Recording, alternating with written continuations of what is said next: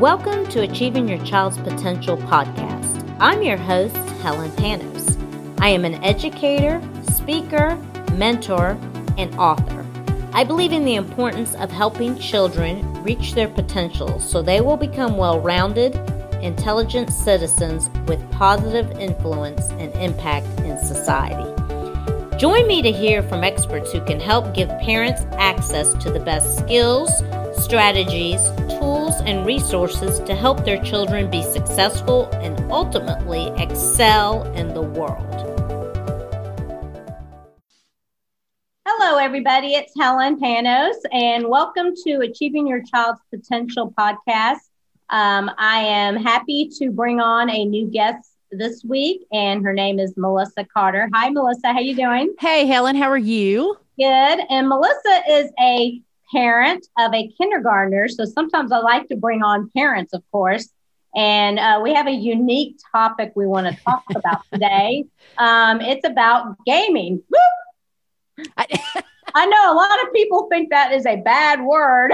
And it's always negative, but there are some positives to gaming as well. Would you say, Melissa? Is that correct? I would. And, you know, Helen and I had this conversation off air before, and we thought it was a great idea. And I'm so glad to be part of your podcast. Congratulations. Yeah, thank you. I don't think gaming is bad. I think gaming is a unique educational tool for my son. So my son is 6 years old. He's in kindergarten. His fascination with gaming started about a year ago when he was 5, maybe even into 4, where oddly enough, he discovered Pac-Man. And I love Pac-Man. I know, right? And I'm like, I played Pac-Man as a kid. I'm giving away my age. That's all right. There's nothing wrong with our age. Yeah, I'm 50. I'm a 50-year-old mother of a 6-year-old, so I'm an old mama, and which may change, you know, the way I look at it, because as an older mother, I'm able to have a different perspective, maybe have more patience. That's a correct. Little, you know. I think there's benefits being an older mom and it benefits being younger mom. But in my case, I grew up with games. So I played Atari 2600. I had Pac-Man. I had it in my home. Galaga. I love Galaga. Galaga, great, yes. And my parents were fascinated by this. But I think also my parents were excited that I was into something. You know, I came from parents that were encouraging of you know, passions. And so I try to do that for my son. And so when he discovered Pac-Man, it came from YouTube, because I will say that my son does not watch television. He watches YouTube. So he'll watch Number Blocks, which is a great video on YouTube. He'll watch Peppa Pig and PJ Masks. And he was into trains when he was little. So we would watch train videos on YouTube.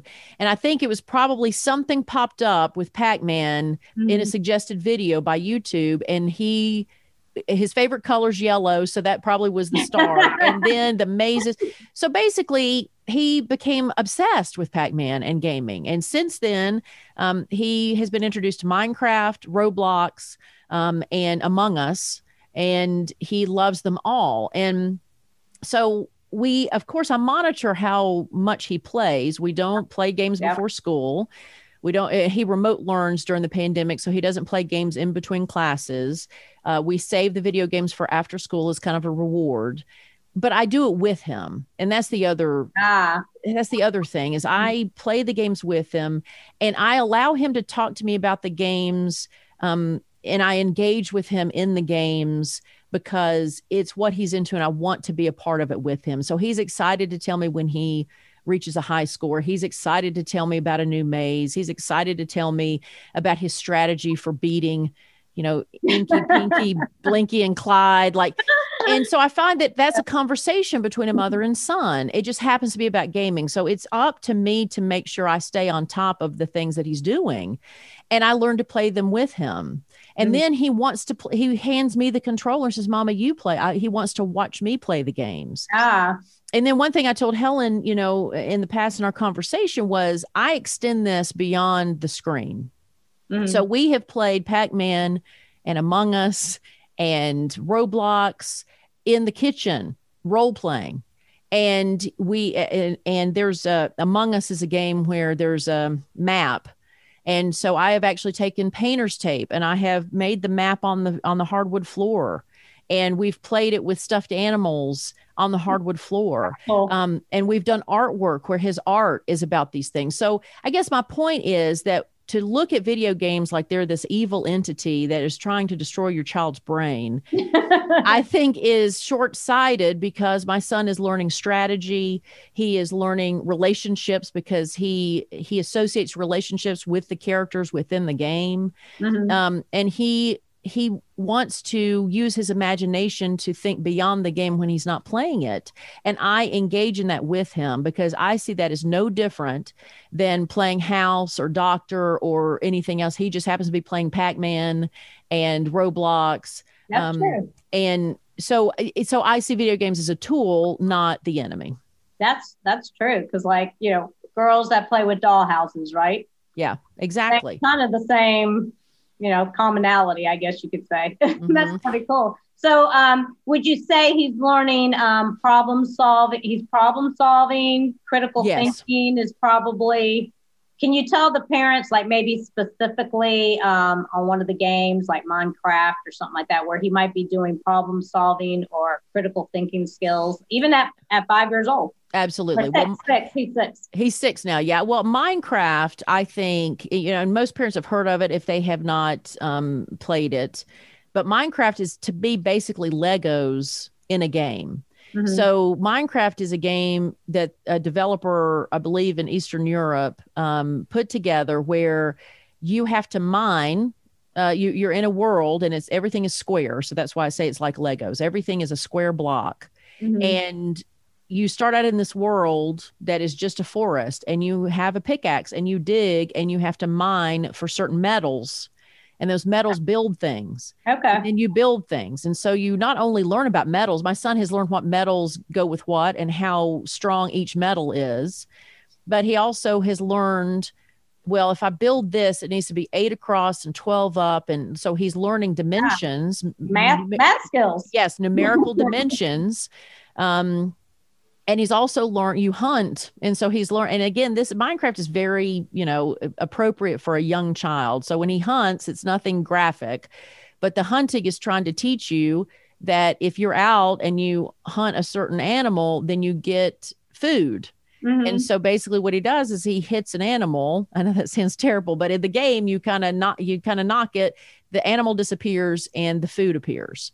And so he's learning that a cow gives me beef, an egg, a chicken gives me eggs. And so Minecraft is a survival game, basically is what it is. So you're out on your own and have to survive, and you build things in doing so. So he's learned those skills there. But there was another game that was just a random Roblox game. So if you've heard of Roblox, it's just a series of little games. People can create these games on their own and put it up there. And there was one of the games where you were in a school, and the only way that you could get from room to room or outside the school was solving math problems. And that game is what inspired my son to realize that he loved math.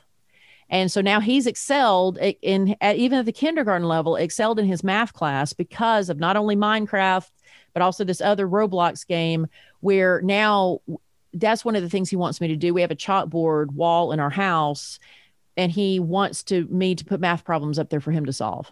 Because he wants to practice doing math so that when he plays that Roblox game, he'll be able to do it faster. And these games are not they're not advertised as educational. Like, they're not something that your teachers would have in the school class. These are just regular video games. But there are benefits to these games. Color schemes, there's so many things that he comments on in these games that, to me, seriously, is no different than a coloring book, is no different than something, he's manipulating these worlds, and he's excited to see what else he can do with it. It's kind of like when we were younger and we were coloring in books. Now it's transferred to 21st century. Yes. The 21st century look. Right. And I know a lot of parents are like, well, it does not replace coloring books, of course, but like, my point is to expand it, to expand your child's interest into every level. So like I said before, do role playing with them. If you're doing art, give them the opportunity to draw whatever you want to. And usually there's a game called Plants versus Zombies. And my son every chance he gets, he will draw out Plants vs. Zombies. He wants the stuffed animals so that he can role play in the house with them. So, this idea that a child is just going to be, again, zombified by just staring at a video game and not engaging in the world is not the experience I am having. And I think that's because I don't fuss at him about playing them.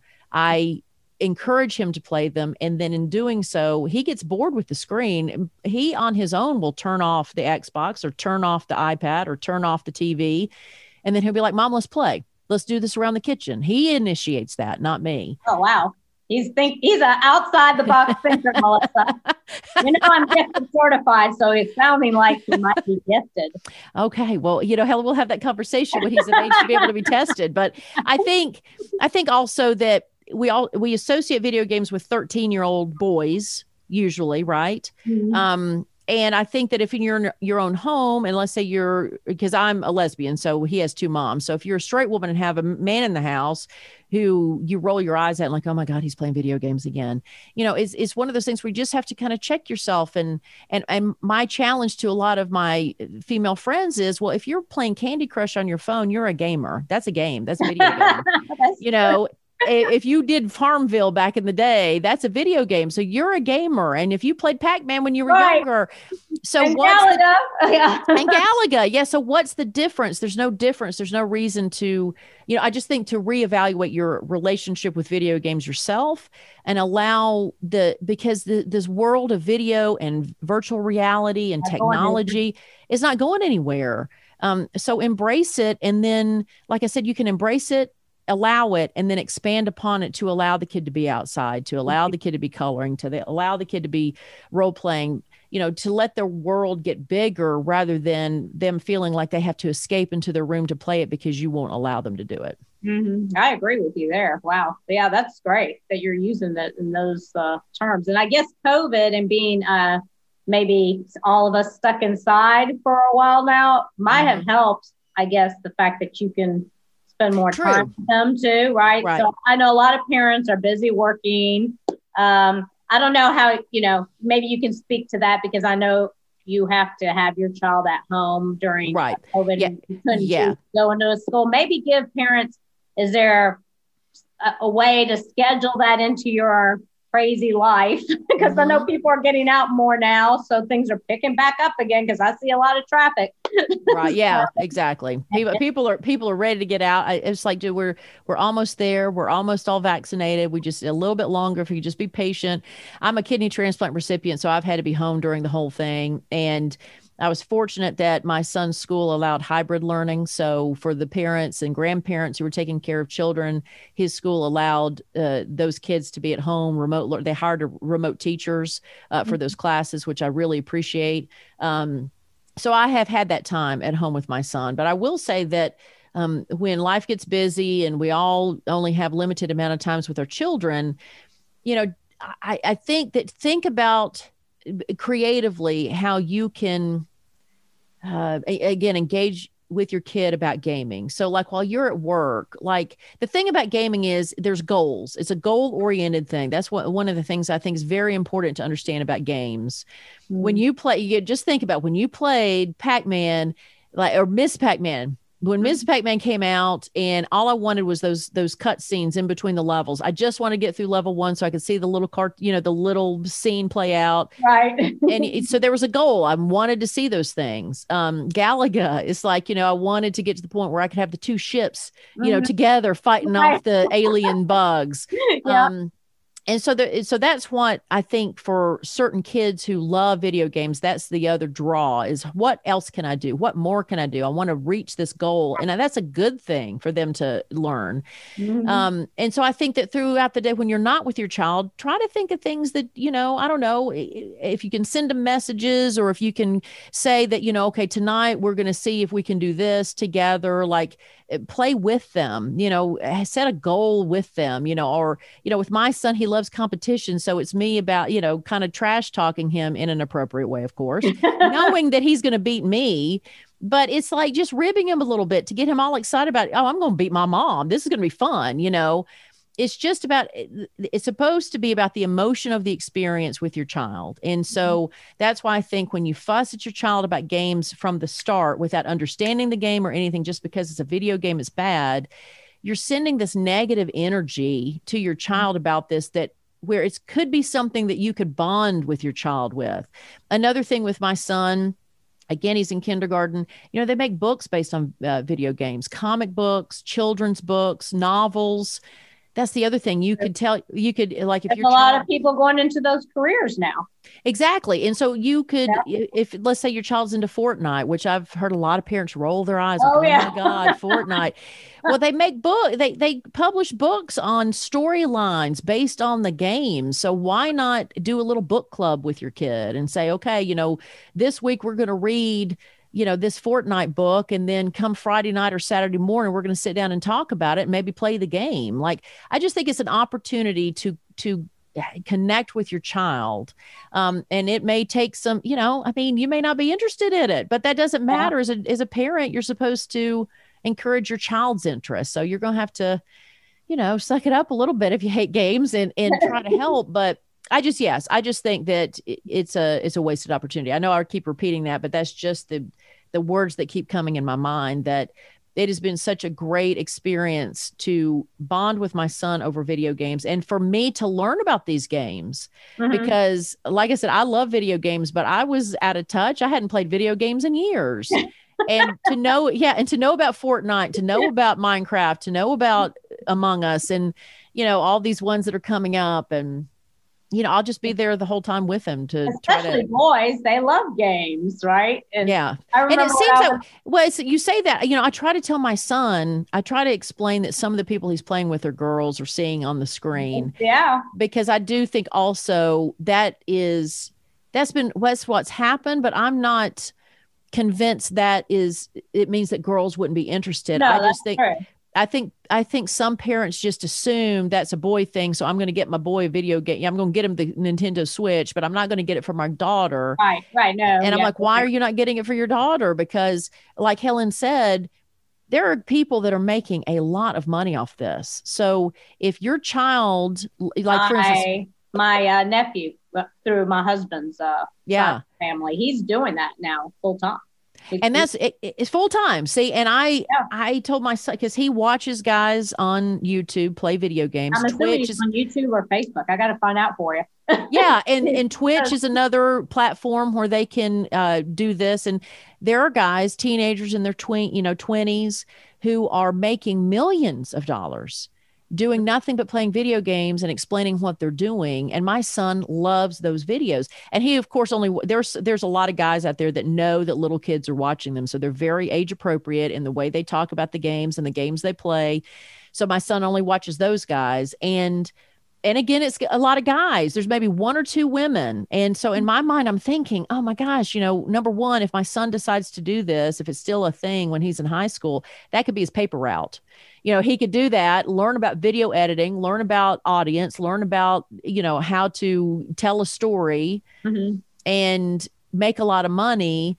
And I'm like, but the girls need to be able to make a lot of money too. So I challenge parents of daughters, make sure they're not into video games before you dismiss them being into video games. I agree. Because I want women to make money, and these girls need to make some money. You know, we need to start out financially secure. Want to be in a career where it's mainly male dominant? Well, I did radio all my life, and it was mainly male dominant. That's right. And it's fine. The guys need the women in there. So, So I don't. A lot more women going to Georgia Tech, and they're Yes, our ideas about what girls and boys like, I think, needs to change, because we're learning. To me, boys and girls are not that different from each other. They really aren't. They're anatomically different.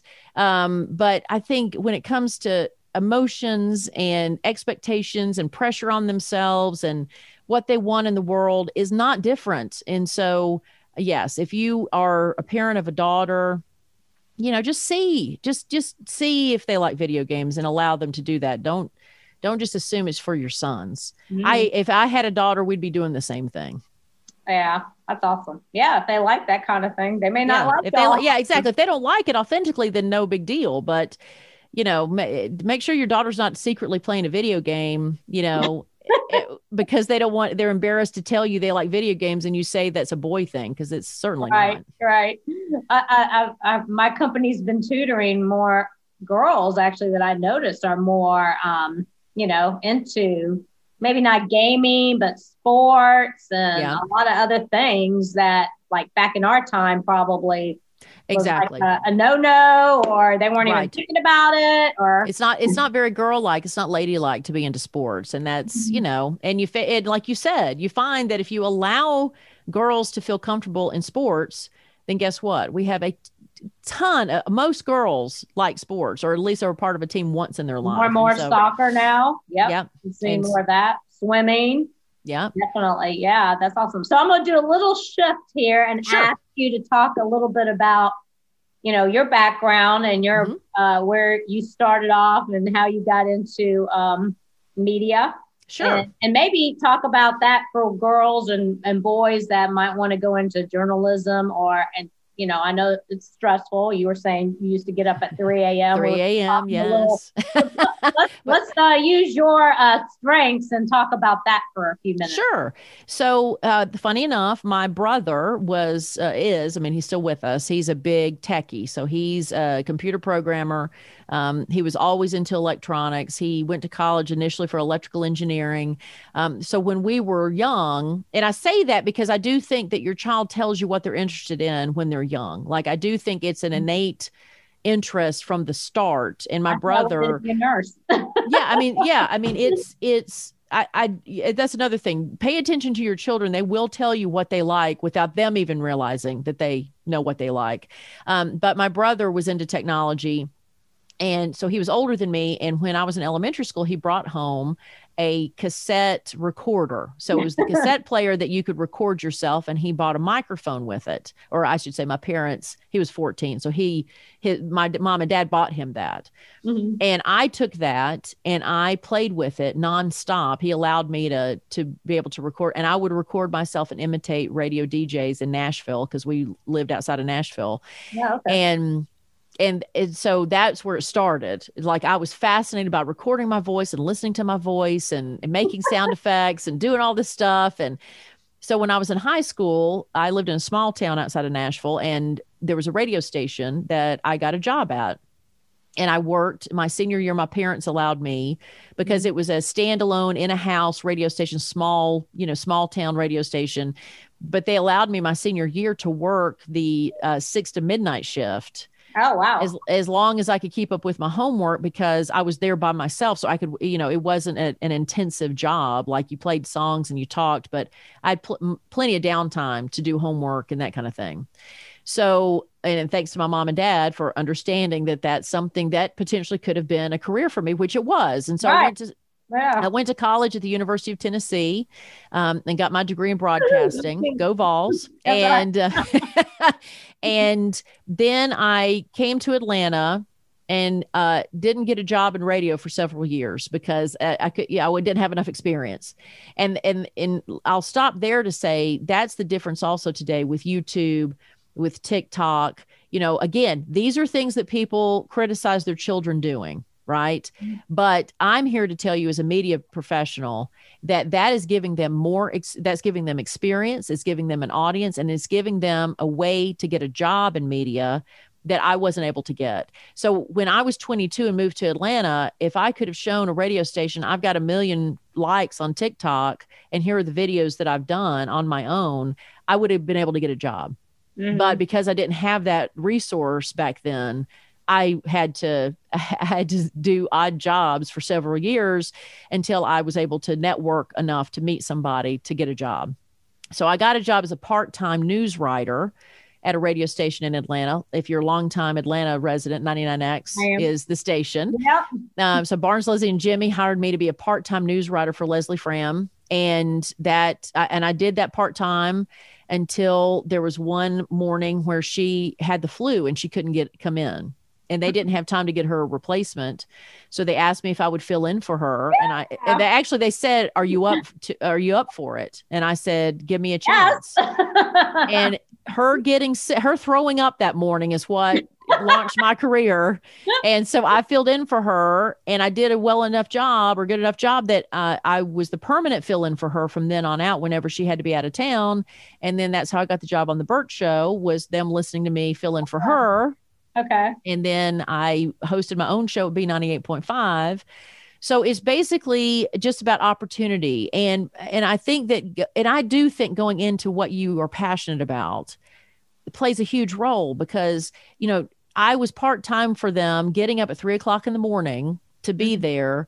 But I did that because I loved it. Like it wasn't a chore for me to get up at 3. I was excited to get up and be a part of that. Mm-hmm. I think that if you force your kid into something they're not into just because you think it's going to make them more money, they're not going to make that much money from it, because they're not going to dedicate themselves to it. I think that your passion, money follows your passion. Mm-hmm. And that's why I think you need to pay attention to your kids and what they're interested in, because if you allow them to be passionate about something and help them find a way to do it, mm-hmm. then they're going to be successful. I guarantee you. So, I was in morning radio in Atlanta for 20 years. And then I had my son. I never expected to be a mom. And then I had my son, and I couldn't do the 3 a.m. because it was hard enough for me to find care for my son at 3:00 in the morning, but I didn't want to leave him at 3:00. I mean, and I was tired, and I just couldn't do it. So I left morning radio. And since then I've been consulting with financial advisors in particular. There are companies that help financial advisors become media people, and I'm contract out to kind of mentor them in doing it. I have my own podcast. I had a podcast called She Persisted that's still on iTunes or Apple Podcast. I just launched a podcast called The Frenzy, which is spelled Friendzy.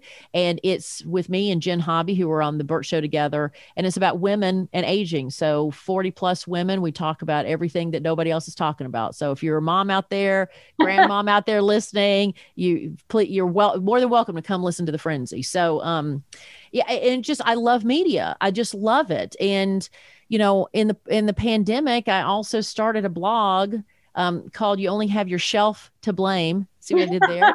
And it's about books. It's about the books on my bookshelf, because I want to talk about the things that I surround myself with and how they've influenced me. So, I mean, it just goes to show that when I have downtime and I'm not getting paid for it, I still want to do media. I still want to do that stuff.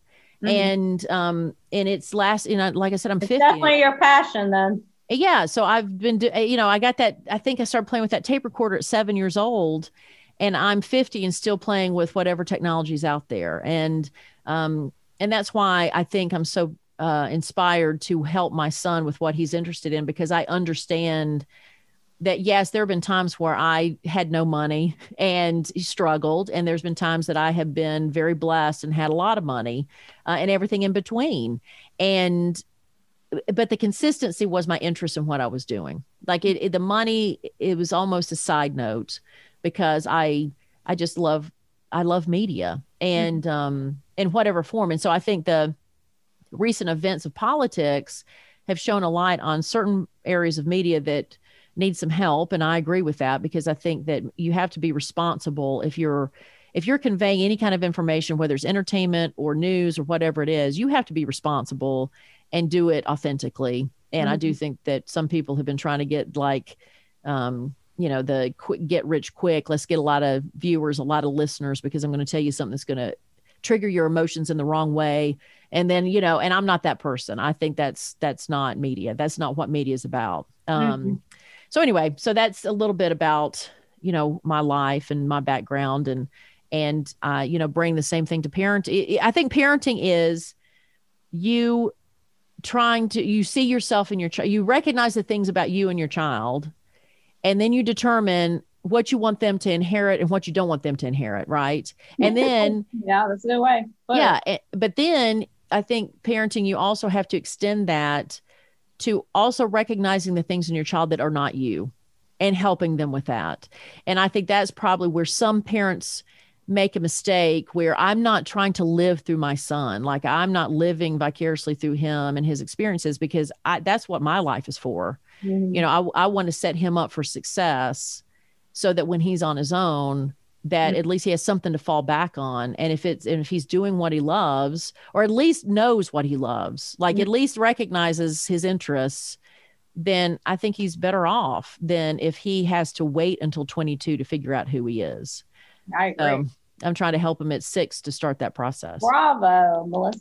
Well, thank you. I interview him in 10 years, 20 years. I might interview him in a couple years. Yeah, exactly. And ask him, like, you know, the assessment of how I do as a parent is really up to him. It's not for me to say, you know, interview him at 25. And if he's still calling me on his own, then maybe I did a good job. Well, if he's avoiding me, then I obviously didn't do a good job. Funny you should say that. I have a friend that has a 5-year-old, and he's teaching. I think he's a genius. I mean, I talked to her 2 years ago about him, and he's teaching himself how to write in Spanish, how to write in Greek.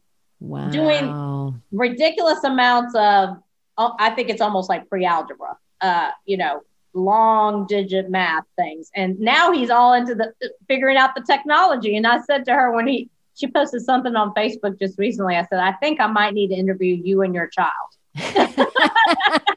Well, he obviously likes to challenge himself. And so that's going to be, you know, something for what I see in the future for him is the understanding that he's only going to be happy when he's challenging himself. Like he's not the guy that needs to figure it out. He's going to be bored once he figures it out. Then he's going to move on to the next thing. Yeah.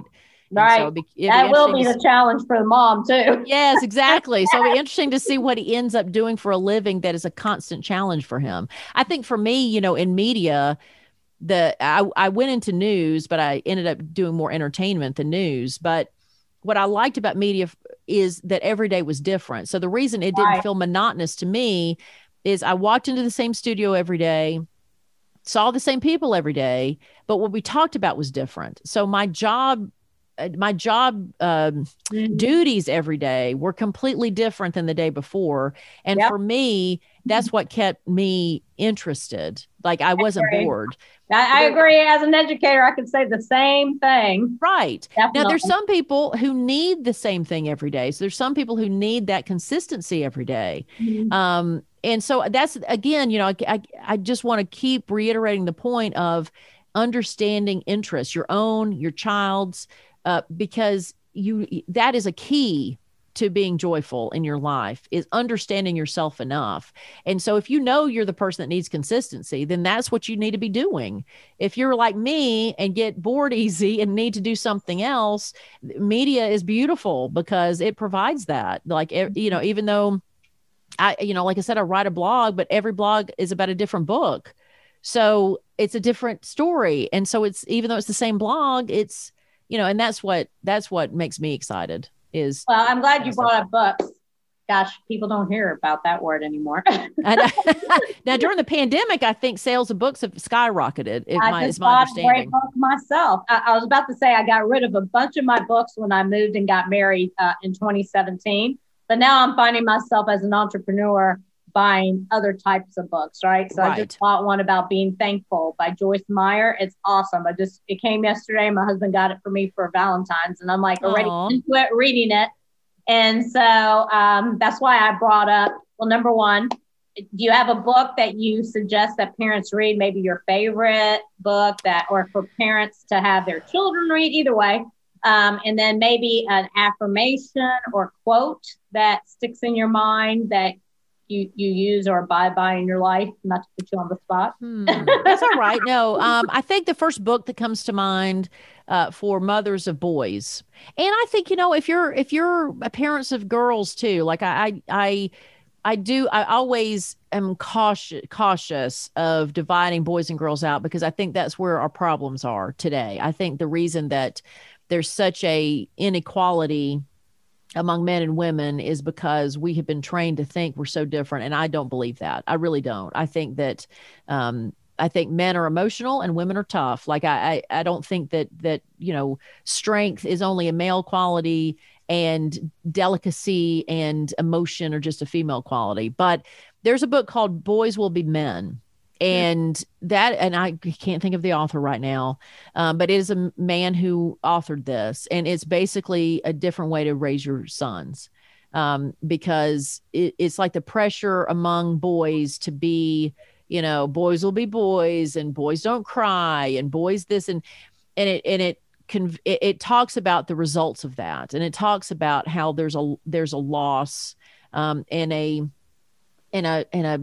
don't know, like a longing in men that we need to help, to be reconnected with society, reconnected with the environment, reconnected, not be this stoic, standalone, whatever. And oddly enough, I was interviewing somebody for my podcast, and their son, who was a teenager, happened to be there and overheard us talk and me talk about having a young son. And he interrupted the podcast to tell his mom to tell me to read that book. I didn't know this guy, but it's like when a teenage boy tells me to read a book to be a better mother to my son, I paid attention. And so, again, this is all from a male perspective, this book, Boys Will Be Men. And it was suggested to be by a young man. And so it's, I think, a really important book. So yes, definitely if you have sons, and I think if you have daughters, you'll feel relieved at what you hear in it, because it talks about how men treat women and men's association with women. So that's that book I would recommend. A quote. I don't know if one comes to mind or after. Well, a quote that I was saying the other day, and this is more for the parents than for the children, but it basically was always make your former self jealous, meaning always be the age that your former self wishes you were. So I think also as parents, there's an insecurity that comes up, because when you dedicate so much of your energies, whether you're a working parent or not, your motivation to work usually is because you want to care for your child, right? So your whole mindset is about that child. That's your job, right? But the reason that came to mind is because I think you lose your individuality for a moment while you're taking care of your child, especially when they're younger. And I think you're constantly beating yourself up about being, am I a good parent? Am I a good parent? I think if you ask yourself that question, you're a good parent because you care enough to be a good parent. But don't then belittle yourself. Like, don't think, oh, I'm not valuable, I'm not important, because I think what is also very influential in your child's life is their observation of you. I know for me, my parents hung their college diplomas in the basement. It was in a hallway in the basement. And to them, they probably were just trying to find a place to put them on the wall. But for me, I passed those every day. And I remember thinking, I can't wait to put mine on that wall. And so that subtle influence of the fact of where they went to college, they finished college, they have their diplomas on the wall, that inspired me to finish my college degree, just to have the piece of paper, to have it to hang on the wall. And so there's so much of our parents that were subtle influences on us. It wasn't what my parents said to me, is how they handled their own lives that influenced me so much. So anyway, admiring your future self is something I think is very important for parents, because the older you get, the wiser you get. The older you get, the more experience you have. And the older you get, the more you are comfortable in your own skin. And so I think don't forget about yourself as a parent, and understand that you are the most valuable thing to that child, whether they tell you that or not. Because think of your own relationship. Even if you didn't have a good relationship with your parents, it's still an obsession for a lot of people.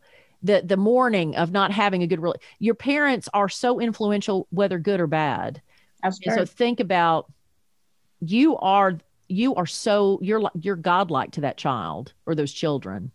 And you need to put your shoulders back and understand, I am important. I am valuable. I was meant to be that for these children. And so, I should love myself as much as I love them. I agree. Yeah.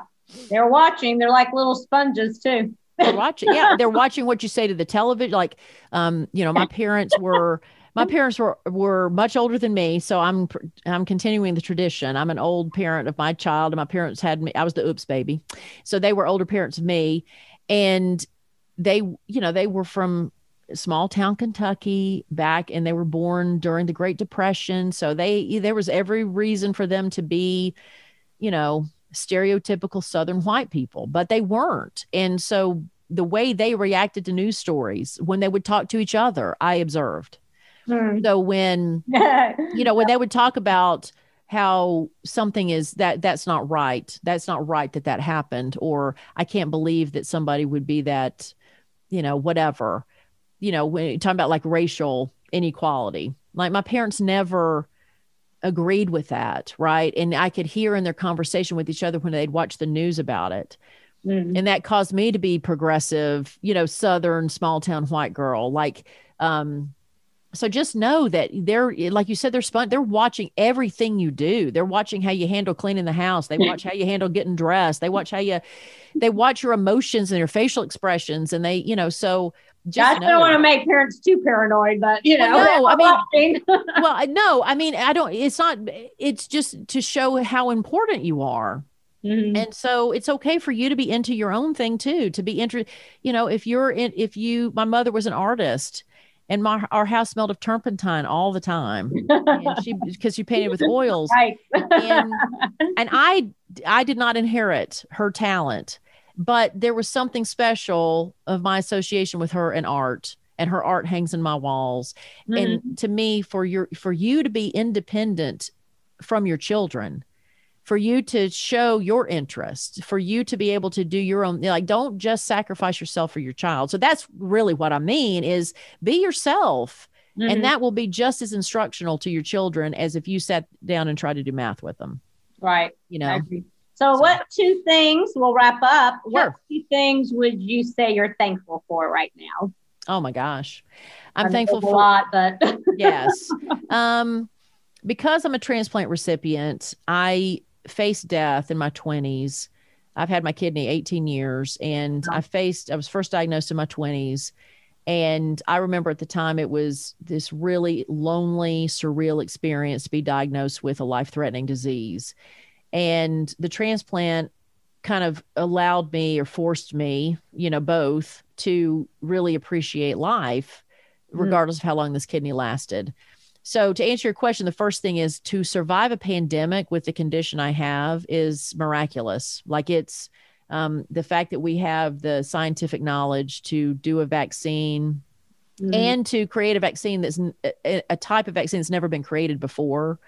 I'm grateful for that, because I feel that intellect is lacking in certain areas of our society. And I am thankful for intellect, and that it's intellect that has allowed me to still be alive and be here for my son. And the second thing I'm grateful for is the pandemic offered me the opportunity to sit and do kindergarten with my child.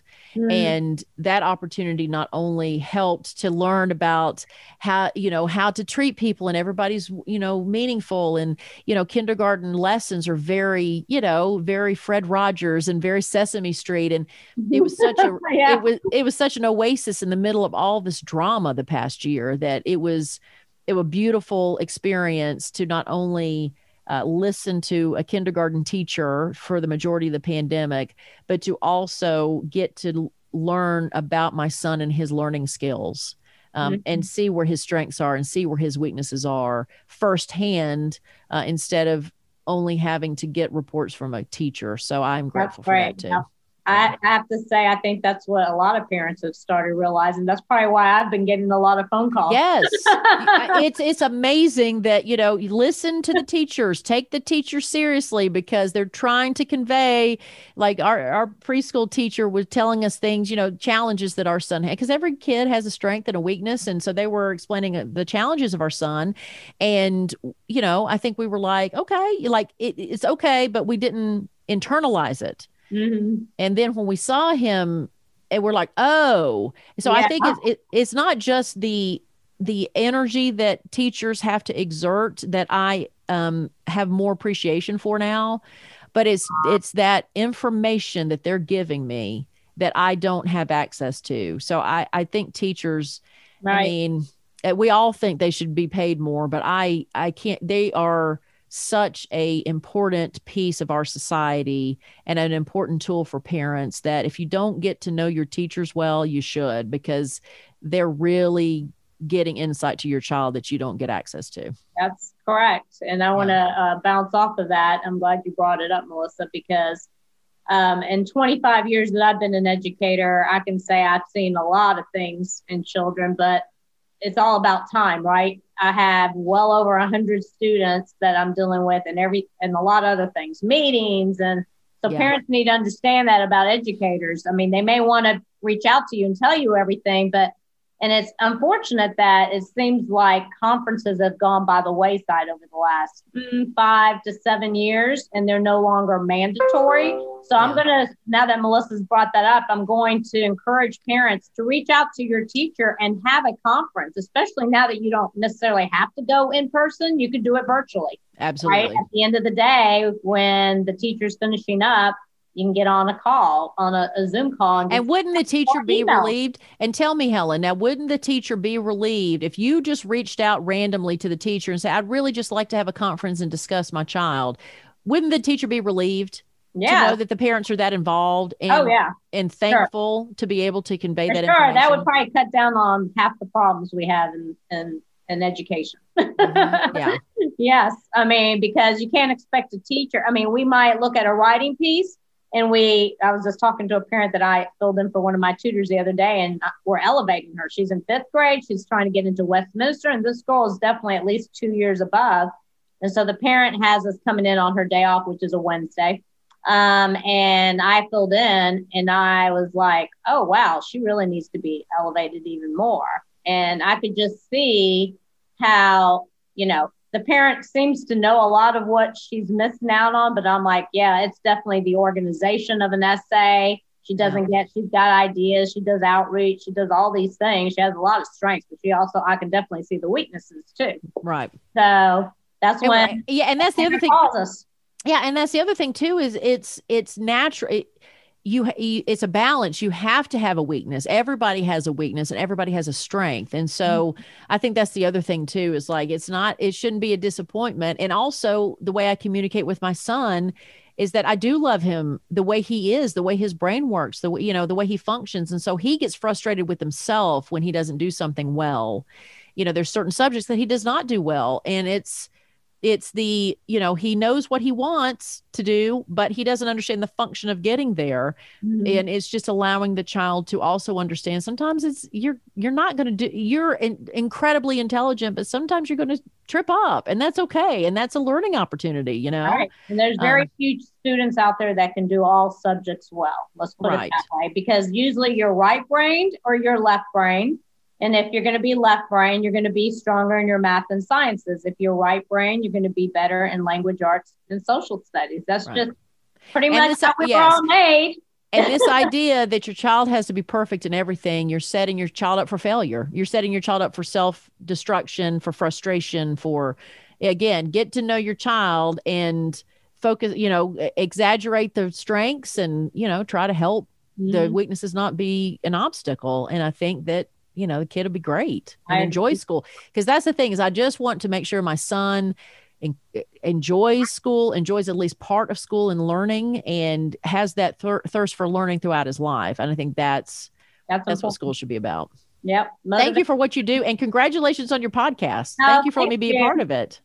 Congratulations on your new one. I have to jump on that one. Yes. The Frenzy. You're never too old to listen to the Frenzy. That's kind of what I like to, you can be too young, but you can't be too old. So how can people reach you, Melissa, if they want to speak to you about gaming, let's say as a parent, and they want to get your ideas on the phone? Absolutely. You or email. Yeah. Speaking of the Frenzy, you can just email me, melissa@thefrenzy.com. So it's MELISSA, the only way to spell Melissa. I'm just kidding. But yes, 2 S's, 1 L. And then, like I said, the Frenzy is spelled like friend with a ZY. So FRIENDZY. So melissa@thefrenzy.com. Oh, awesome. Well, thank you so much for being on my podcast today. Of course. Thank you. It was a pleasure talking to you. It's always a pleasure to talk to you. Thank you. Parents are amazing. You guys do you guys got a big job. I thought educators did, but the more I speak to parents every day, the more I deal with them in Dynamis Learning Academy, more so actually I see a lot more being now in homes than versus when I was a teacher, right? Right. And being in conferences is a little different story because then parents leave and you wonder, wonder what's going on over there. Right, exactly. Well, educators and parents used to be partners, and they need to remember that it's a partnership. It's not a competition. So we get back to being a partner, because my parents, anytime a teacher said something, they believe the teacher, not me. So we got to get to the point where parents and teachers are partners in raising a child. So thank you so much. Well, thank you. And thank you, audience, for listening today. Get back on again next week. We will have another special guest. Take care. Have a good day. Bye-bye. Thank you for listening to Achieving Your Child's Potential podcast. I hope this episode has been insightful and inspirational.